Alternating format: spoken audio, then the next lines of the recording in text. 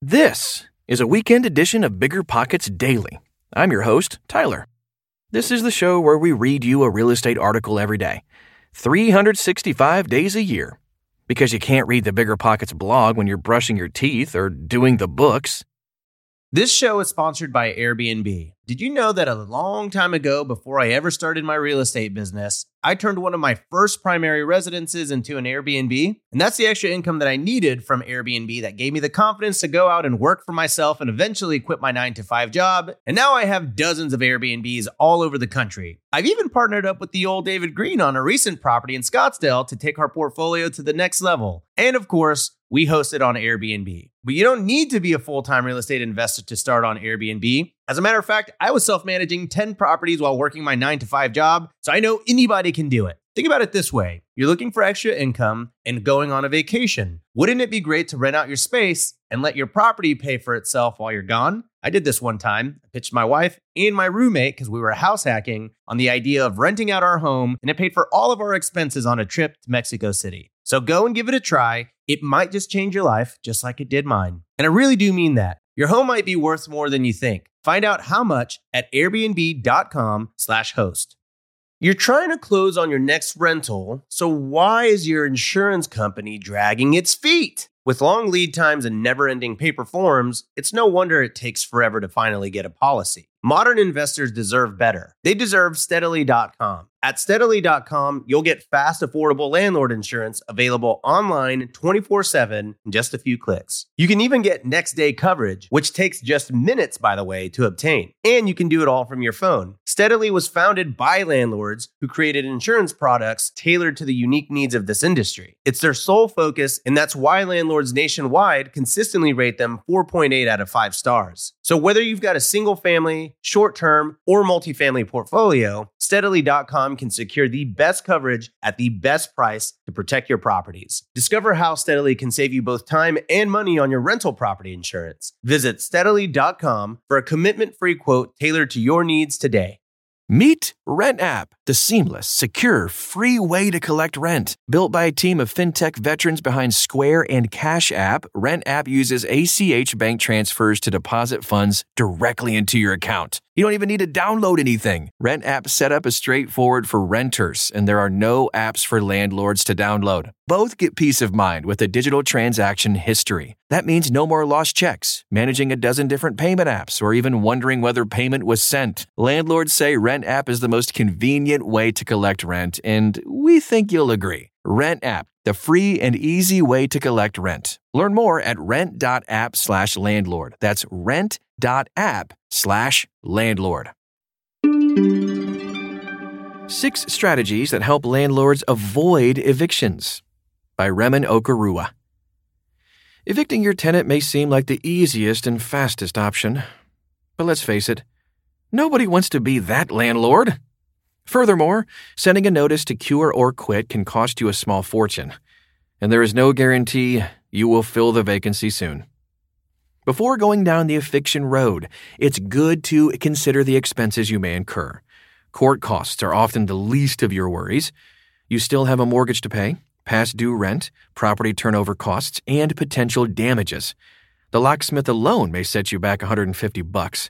In total, an eviction could cost you around $3,500 to complete in 3 to 4 weeks. How long does an eviction usually take? The eviction process can take 5 weeks to 3 months, assuming there are no delays. Any setbacks in the process could hold up the eviction for up to 12 months. The challenges don't stop there. After the notice to quit, the tenant typically has 1 to 4 weeks by law to vacate. Even then, you may have to pay a sheriff to remove them forcibly. So let's go ahead and take a closer look at how to evict a tenant to appreciate why it's not always the best and most cost-effective option. Stages of the summary process. Eviction.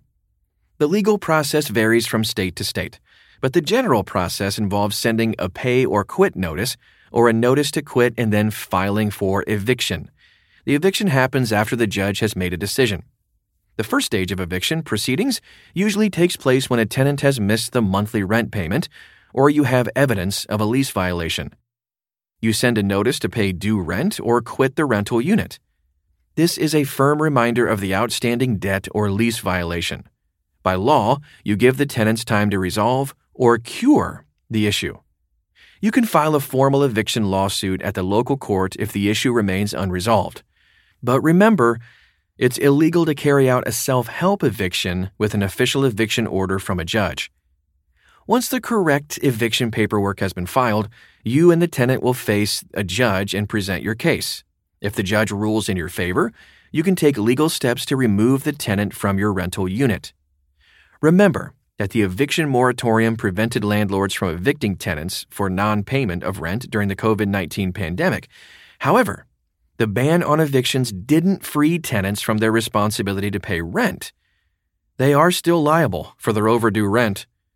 Still, between the costs and the emotional stress that comes with evicting a tenant, a fair and even a good landlord will do everything in their power to help resolve the problem outside of the courts. So here are the 6 strategies for landlords to help tenants avoid eviction. Number 1, set clear rules in the lease. Past due rent is the main reason for serving an eviction notice, but not the only one. Damage to the property, annoying or even dangerous pets, and noise complaints are some of the top problems landlords have with tenants.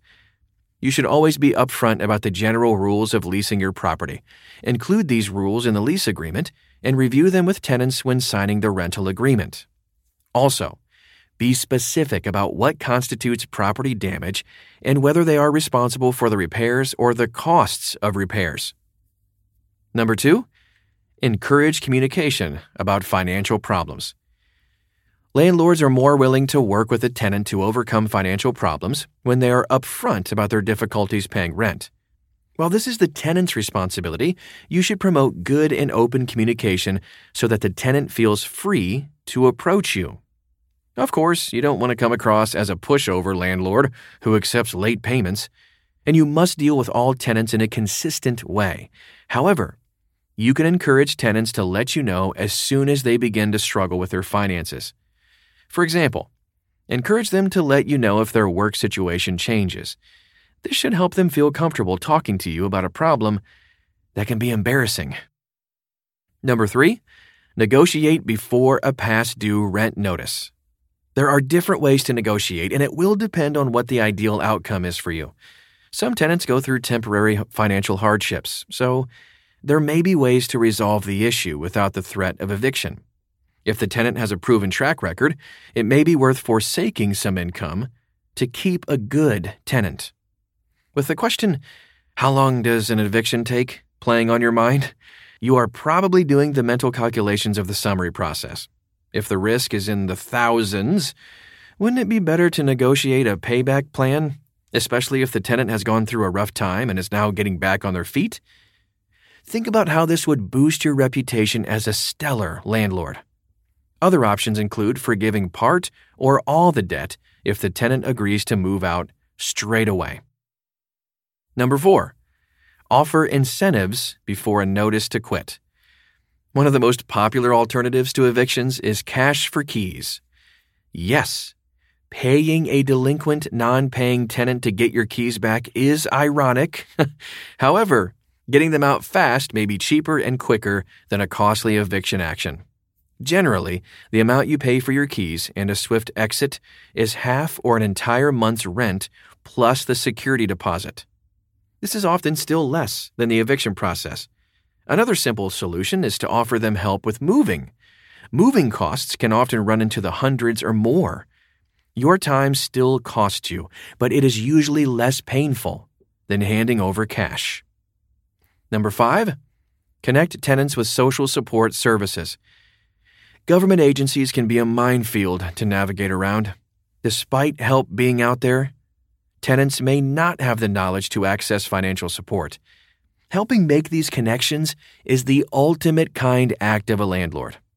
Most states have various renters support or rental assistance programs.